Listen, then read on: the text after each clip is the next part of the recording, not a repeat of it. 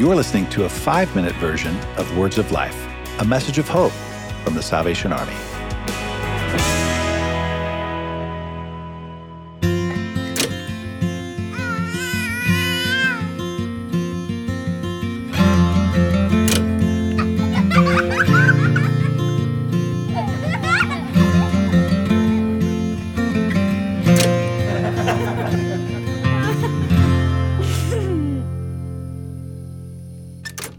I think one of the things that's really brought our family together is we early on decided that we needed to have family devotions.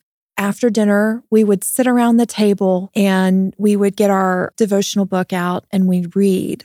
The conversations that we would have around the table because of those devotions and that time is something that I will never, ever be sad that we did, because it made the boys think, it made Ella think, it began to form their minds on spiritual things. You know, you're not sure what they're finding, what they're talking about, or what's happening in school, or even at church when they go to church.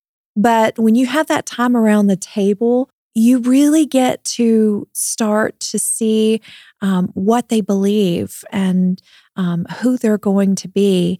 And I'll never forget from the family devotion time, Caleb called Chris one day after school and he said, "Dad, I have a friend who doesn't believe in God." And we started talking about some things that we were talking about around the table. And I just want to make sure that I think I'm saying and thinking the right things so that I know how to respond to him. And I just thought that's what it's about right there. It's just having open conversations and then letting them form their opinions and taking that out into the world. I'm just so proud of our kids and the way that they share their faith with other people. Now, it's been challenged at times, and but they always go back to what we've tried to instill in them, is that Jesus loves them and the word is true, and always fall back on that.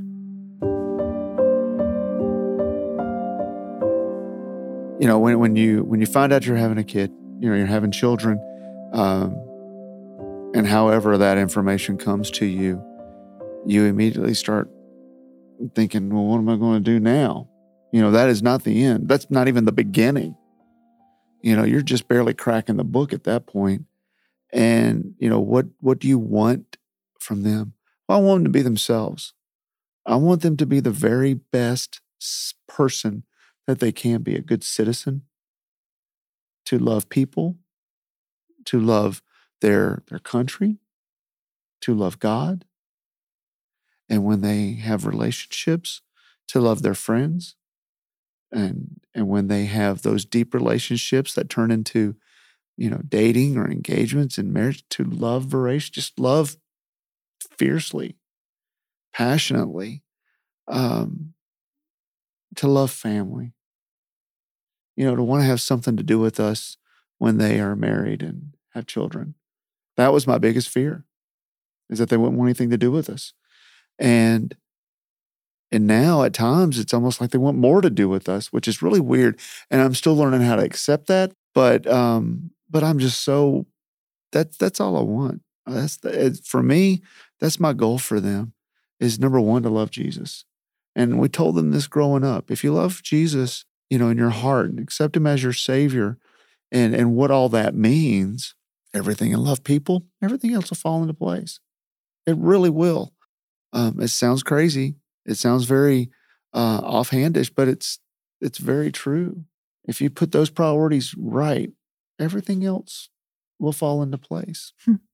My greatest hope is that my kids will not forget about me, that they will want to come home and see mom and dad, and they'll want to continue to have a relationship with us once they're out on their own. Of course, mom and dad will go and visit them, but I hope that they want to see all three of them together. I go on at least once a year a vacation with my brother, because I love being with his family. I love our families being together. We try to do the same thing with Chris's sisters once a year. And I hope that for our children, I hope that they want to get together as adults and have all of their children get together and just realize that family is not just about your core, your husband and your wife. It's about your siblings as well. So I hope they nurture their relationships with their siblings beyond what it is now.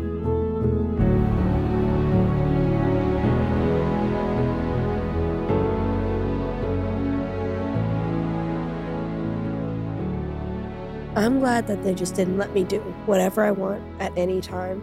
They were always like, Ella, we're gonna let you do this, but you have to call us. You can go to this sleepover, but you can't be willy-nilly. Yeah. You can go in the streets and play with your friends, but you have to be here at this time. You can't be out all night. You have to come back. And I'm just thankful that they did that. They're not helicopter parents, but I'm glad they were fidget spinnering over me. They were protecting me, but letting me have some freedom. Thanks for listening. To hear the full version of this week's episode, subscribe to Words of Life on your favorite podcast store or visit SalvationArmySoundcast.org.